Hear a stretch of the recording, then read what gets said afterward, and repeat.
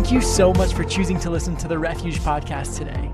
At Refuge, we believe all people matter to God. Now here's an inspiring message from one of our leaders or pastors that will help you grow in your relationship with God.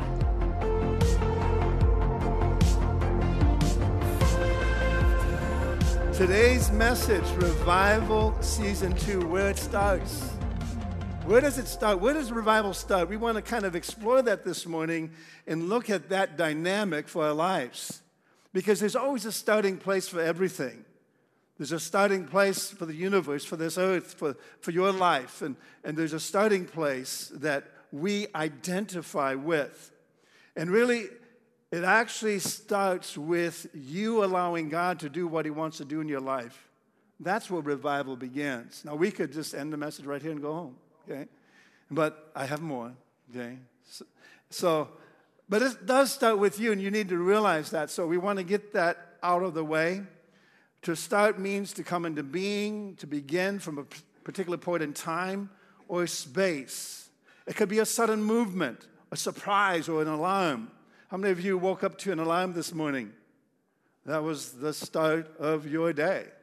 So the alarm kind of shocks you from a state of being unconscious to a state of consciousness, okay? And so that was your starting place for this day, and hopefully you woke up on the right side of the bed.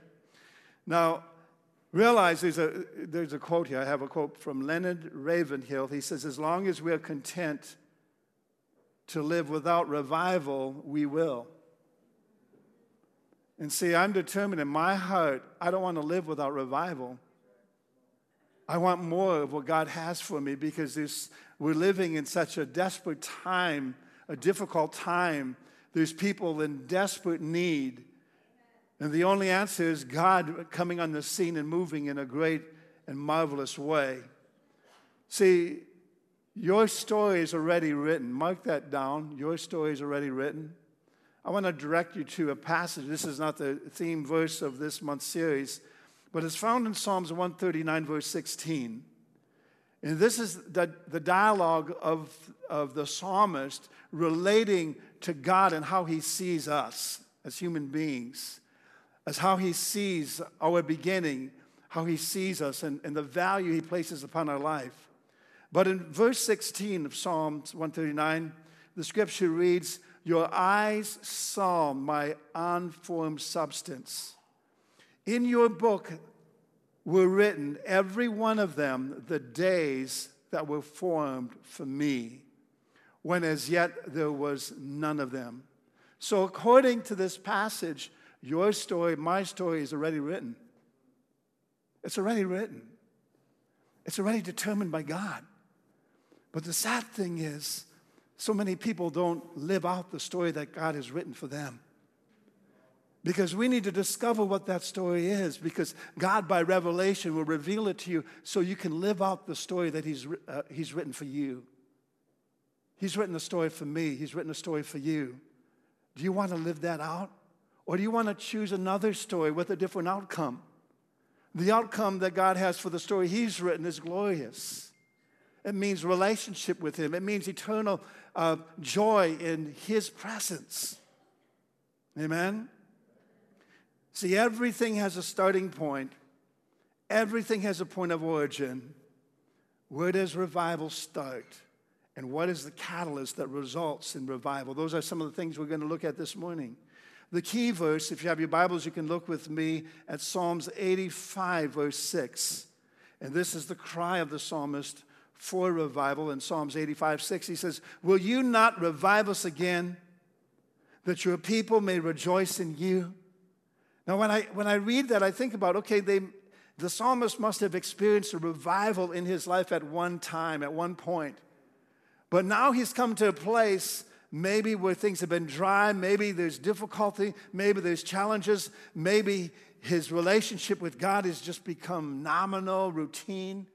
And he begins to recognize that, and then he cries out, God, send revival again. Revive us again. We need a revival, okay? Now, this is, we see, the heart cry of revival. The psalmist's prayer was a confession of need. And it's usually when people feel need that they pray. Ever notice that? People, it's interesting, and we're going to pray a little bit for Texas and those victims and those that have been affected by Hurricane Harvey.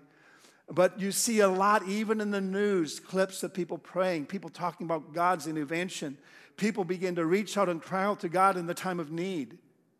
But just to wait till you have a need to pray, it shouldn't be that way. We should be crying out to God even when we don't have a need, because we want to draw closer in relationship with Him and engage and encounter His presence in our life in a greater and more profound way, okay? And so there's a need to pray for revival, and so we're starting this month with that in mind. We're going to begin to pray. I want you to commit time every day to pray for revival and pray for these meetings coming up with Isaiah Saldivar, September 22nd, 23rd, and 24th. Clear your schedule, because I believe God's going to meet us. When you set priorities right, God will meet you, okay? And so as individuals and as a corporate body, I believe God wants to do something very significant in this place. So we want to take a moment and pray. And as we do, realize that where there's no heartfelt, intense prayer, there will be no revival. Revival often rises and falls upon prayer. The president has announced today, declared today to be a day of prayer for those affected by Hurricane Harvey. The last count I heard last night was 43 dead, 45,000 people in shelters, 136,000 structures were flooded. This is a wake of devastation that has not been seen at this level. The reports of rain being between 40 to 50 inches. When you think about that quantity of that amount of rain in the state of Wisconsin, our average annual rainfall is about 33 inches, maybe to 36, somewhere in that range. That's a lot of rain in one storm to do a lot of damage and devastation. So we want to pray, and you can use the app and give online above and beyond your regular giving so that we as Refuge can make a difference. And we're supporting a local ministry that's going down there. If you want to be part of that team, contact us. We can put you on the bus if you're available and have time to go down there and be part of a relief effort. Heavenly Father, we pray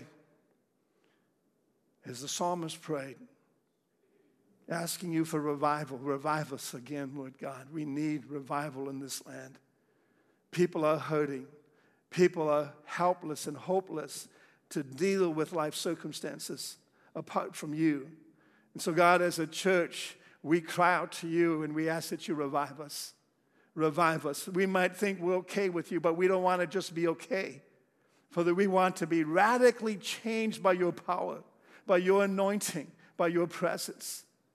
In Jesus' name. And Father, we lift up the state of Texas and Louisiana, those affected by this devastating storm. And we pray, Father, for continued relief from throughout the world. We thank you for ministries and organizations and people, Father, responding in this hour to this crisis. We thank you for the outpouring of love and finances and resources to make a difference, that none would be without during this time, that basic needs would be met. Father, for the rebuilding and the, Father, reestablishing of your people in that place. In Jesus' name, we give you praise. Amen. We realize that revival is God invading our space, getting in our business, and dealing with our stuff. Sometimes we don't want God to mess with our lives. Sometimes we want God to be the outsider, and we only want to access him when we think, okay, I need you, God. You know, we think about during World War II and other wars, there were these prayers that were prayed when men's lives were being threatened. They're in the trench, they're in the foxhole, and they begin to cry out to God, God, if you get me home, if you get me through this, I'll serve you. But how often do we as Christians pray that kind of prayer when in crisis? And then once the crisis is over, we forget the prayer we prayed. And we don't move out and take seriously the commitment we made in the time of desperation in our life. And so I'm challenging you with that. You know, don't just be a foxhole prayer. Only pray when you're in need or in crisis. But even if you are only a foxhole prayer, then follow through on the commitment you pray to God in that moment. Now, revival, we understand, has occurred throughout history, impacting generations. Yet, in the day we're living in, we're in desperate need of a revival. Revival occurs in the hearts of those who recognize a need to change, resulting in a life that's transformed by Jesus Christ, and He is the transformer of our lives. See, the need is in our own lives. We need revival in our own lives because we may be powerless against temptation, full of compromise and even complacent. Is our testimony ineffective? Is our prayer life weak? Revival is what we personally need. The need is also in the church. The church needs revival. Churches aren't what they could be and what they should be. Some churches have compromised. Some churches are dry and dead. And there's no life. There's no people getting saved. There's no movement of God in those churches that is stirring the hearts of people and impacting the community. So only revival can change this condition. And then the need for revival is in the outside world. Multitudes are without God and have no hope in this world. Ephesians 2:12 says, we were at one time without hope in this world. And then Jesus came and saved us. The fact is, when the church is revived, then the world will be reached. When the church is revived, the world will be reached. And so that's why God first deals with us. He deals with the church. So that when we begin to allow God to do what He wants to do in us, then He'll do through us something that can impact the world. So what is revival? What does it look like? Is it just attending a 3-day revival meeting? That's one thing. But that's not revival. Revival is not just a 3-day meeting at church. It's what happens in the hearts of the people that are at those meetings. So that's what we need to focus on. Revival is restoring something to life that is dead or dying. So it's reviving it. You know, if you practice CPR, if you're bringing somebody if they're out, you know, you're bringing them back. You're bringing them to a state of consciousness. See, revival is wherever the presence of God goes and comes into manifestation to impact the human heart. That's revival. Wherever God's presence begins to rest and manifest to bring change. See, I could sense the strong presence of God in this church today during the worship. And you know, sometimes you can grow kind of accustomed, oh, this is God's presence, isn't it wonderful? But today it seemed to be at a whole nother level because I believe God's about to do something. And I believe Jesus is excited because He's found a people that is hungry for Him, a people that don't want just church as a status symbol. They don't want just church to fulfill an obligation. They don't want church just so they can feel good about themselves. They want a church where they can be challenged, engaged, and empowered and equipped so they can do what God's called us to do. So, amen. Revival is to be awakened and restored to right relationship with our Creator. It's getting things in order. To experience His love, His mercy, and His grace, and His forgiveness that results in a transforming work in our lives. See, revival is an awakening of God's people with the truth of His Word and with the power of His Spirit, where we can begin to see signs and wonders, where we can begin to see sick people healed, those oppressed with demonic influences set free, those in addictions to be set free from the power of addiction. See, Jesus can do that kind of stuff, and He loves to do that kind of stuff when He has opportunity and a chance. See, revival is falling in love with Jesus all over again. Revival is personal, and revival is corporate.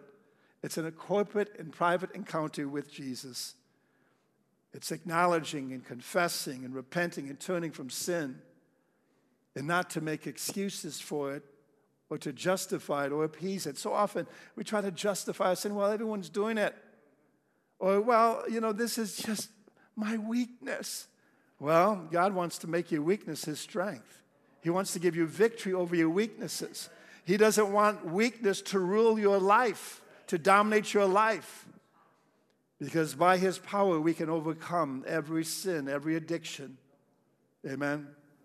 So, I believe the world is waiting to see. This is a quote by Edward Hinson. He says, the world is waiting to see whether professed Christians are serious about their relationship to the living God. How serious are you in your relationship with God? And I believe that God is an expert in revival. He's in the business of reviving, restoring, renewing, returning, bringing back, and fixing what's broken. He's in that kind of business. And see, all of us qualify because we have something that needs to be restored, fixed. We have some work that needs to be done in our life because we're all a mess without him. Amen? Now, some messes are more neater than others or organized than others. Did you ever see an organized mess? Yeah, look in my office. You'll find an organized mess in there. You know, and I won't speak for Pastor Deb, but hers is also an organized mess. But maybe hers is a little more tidy than mine, okay? So anyway, revival is about God's presence. And I have a scripture for you before we get into our 3 points. And it's Acts chapter 3, verses 19 and 20. Revival is about God's presence.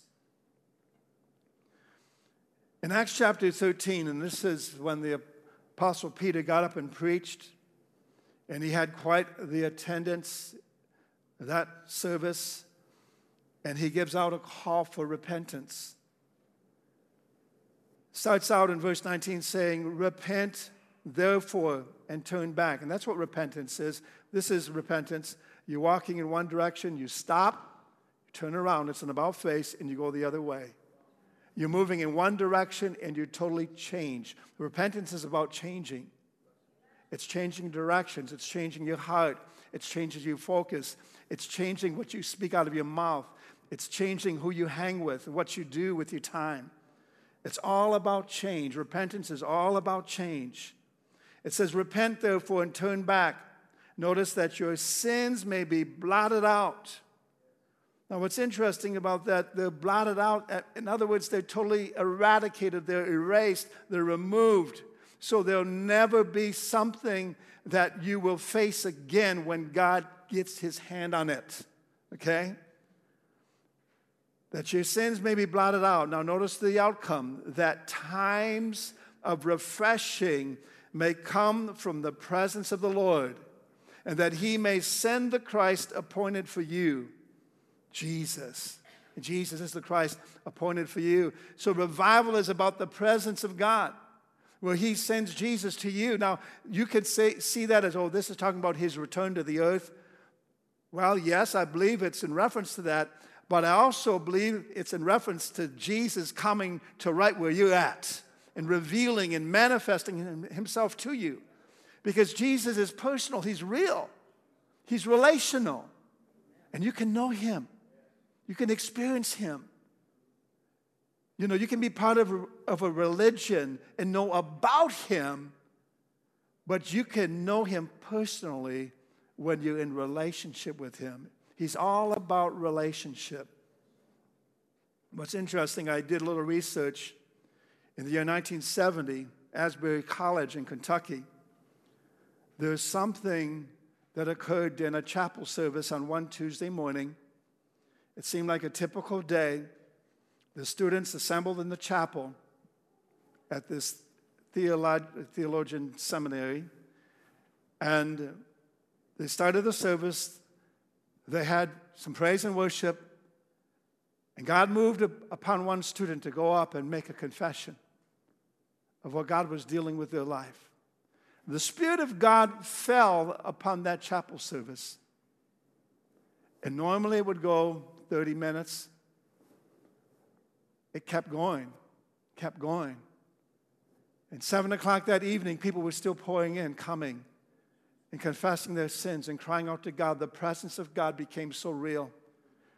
That meeting that day broke out in a massive revival in 1970. You can do the research on it. And it was of such magnitude that all somebody would have to say is, tell about what was happening in that place, in Asbury, on that campus, and it would break out on campuses all across the nation.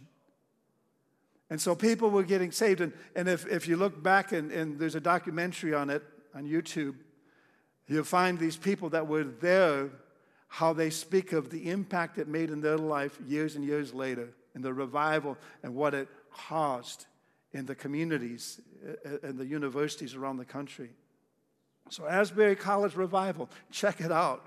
And I believe there's so many that you can do research on to see what God did when he came to visit a church, when he came to visit a group of people that were hungry, searching, and looking for him.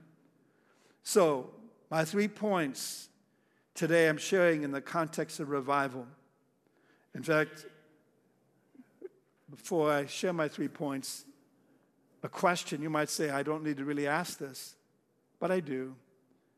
You need to answer it for yourself. Do you see a need for revival? Do you see a need for revival in this nation? Do you see a need for revival in this church, in this community? See, until we see a need for it, we won't ever get to the place where we experience it, okay? So, as we look at these 3 points in the context of revival, number 1, this all has to do with change, okay? Recognize the need to change. You need to recognize the need to change. See, most people know they need to change when conviction comes. But that's not where it stops. We can't stop short at just seeing it as a need to change. See, King Agrippa is one biblical example of somebody who recognized the need to change. But he didn't change, even though he recognized the need to change. In Acts chapter 26, Paul makes his defense as he stands before King Agrippa in a trial, and he uses the opportunity to preach the gospel. Look at that. Apostle Paul, any opportunity you gave him, any place you put him before a crowd of people, he was going to seize that opportunity to share the gospel, to talk about Jesus, to talk about repentance. And so he did exactly that with King Agrippa. He preached Jesus, he shared the gospel, and I believe a strong conviction came upon the king. Yet Agrippa saw himself as a great king. He was a friend of Caesar and a friend of Rome, but he was full of pride and intellectual arrogance. He was one of those tough guys to reach. He had position, he had prestige, he was under political pressure, and he was a political force. His sinful lifestyle were all things that kept him from change because he liked the way things were, and he wasn't ready for radical change. In Acts chapter 26, verses 28 through 29, the scripture reads, "And Agrippa said to Paul, 'In a short time, would you persuade me to be a Christian?' Paul's response, verse 29, and Paul said, 'Whether short or long, I would to God that not only you, but all who hear me this day might become such as I am, except for these chains.'" In other words, he said, I want everybody to become a Christian. I want everybody to get saved except for this imprisonment, to have freedom in Christ. And so there's a whole lot more we could say about King Agrippa, but he, although recognized the need to change, he didn't. He stopped short. Number 2, in the context of revival, we need to acquire the desire to change. See, you go from need to desire, and in fact, when you do this, you begin to recognize that the need has to become something more than a need. It's something you act upon. Your recognition should result in desire. Judas was a disciple, even followed Jesus, but never let his heart be changed. He saw the need to change. He had the desire to change, but he stopped short. And you know the story about Judas. See, you must decide, do you want to be free from what's holding you back? Do you want to be free?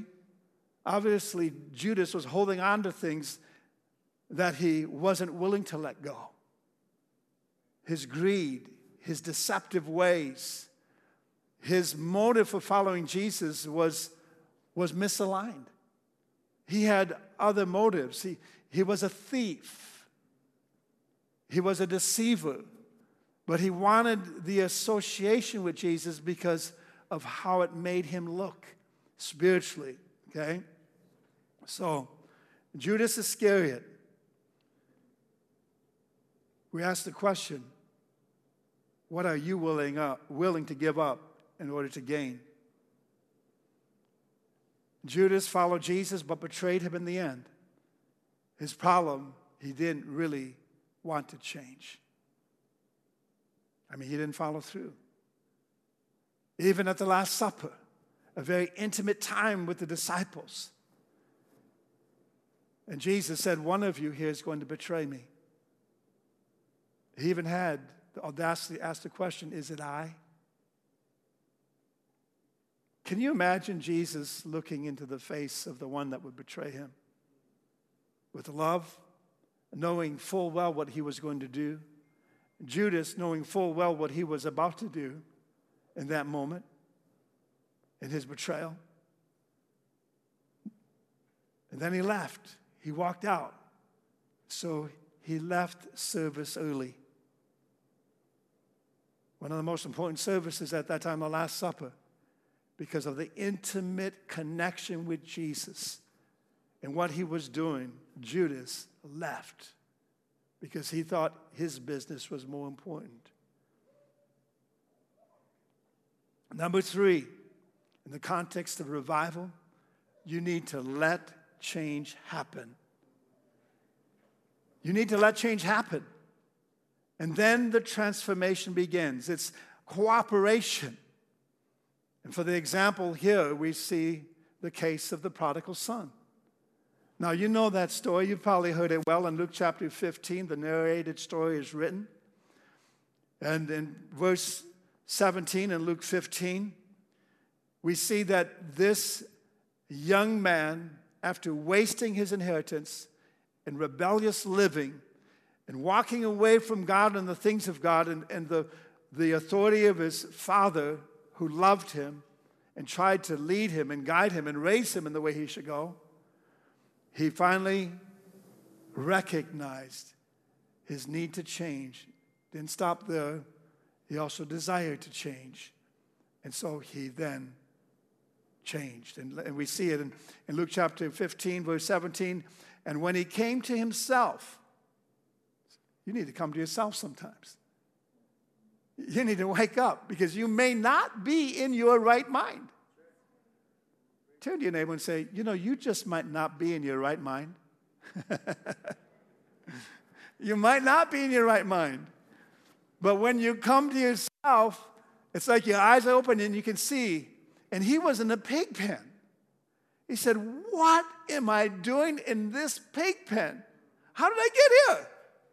Well, he realized, okay, I'm finally waking up. Now I'm finally remembering what my dad tried to teach me that I ignored, and I just said, I don't want to hear this stuff.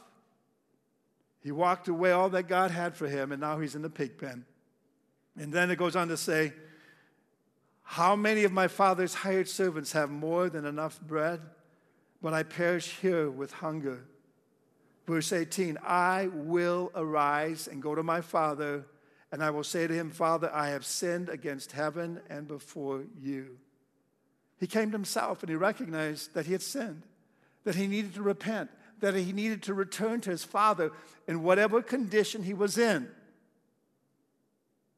because he knew his father would accept him. In verse 24, Luke 15:24, it says, for this my son was dead. This is the father's response after he returned, and is alive again. He was lost and is found, and they began to celebrate. Wow. Isn't that profound? I have one more verse before we bring this to a close. It's found in 2 Corinthians chapter 3, verses 17 and 18. And I'm going to be reading this from the New Life version of the Bible because I believe that this summarizes the change that God wants to do in our lives. In 2 Corinthians chapter 3, verse 17, the heart is free where the Spirit of the Lord is. I'm going to pause there for a moment. God moves by His Spirit. And when His Spirit begins to move, freedom comes. Freedom from bondages. Freedom from lies. Freedom from sin. Freedom from depression. Freedom from anything that is opposed to the nature of God. Where the Spirit of the Lord is, there's freedom. We want to welcome the Spirit of God in these last moments in our gathering together here today to move among us, to bring freedom to those whose lives are struggling, being challenged, or maybe you're in just pure bondage and you need freedom in your life. It goes on to say in this passage, the Lord is the Spirit. Verse 18, all of us, so that's all of us, that includes you, that includes me, that includes the person sitting next to you, all of us, all of us, all of us with no covering on our faces. What does that mean? We cover up so much in our life. God is wanting us to take the cover off. God is wanting us to come and lay everything open before Him, to bare our soul, to just open our hearts, to just say, God, I'm not going to hide anything from you anymore. I'm not going to hold anything back from you anymore, but I want everything that you have for me. With no covering on our faces, now, show the shining greatness of the Lord as in a mirror. See, God wants to reflect something of His nature, of His image into your life. But for that to happen, you have to lift the cover. And notice it goes on to say, all the time we are being changed. All the time we are being changed. See, change is a process. It's continual. We're changed to look like Him with more and more of His shining greatness. The change is from the Lord who is the Spirit. Let me ask you a question. Are you willing to let the Spirit of the Lord change you? Are you willing to let Him reflect the glory of God into your life so that you can be transformed, so that you can be changed more and more into His image? That's the objective of God, of what He wants to do in our life. He doesn't want us to look different from Him. He wants us to reflect Him. See, so we see in these 3 points this morning, there's recognition to change, there's acquisition, and outcome. In other words, stop, look, and listen, because God is about to change us. Thank you so much for listening to the Refuge Podcast. To find out more information about who we are and to listen to more inspirational messages, you can visit us online at wearerefuge.net.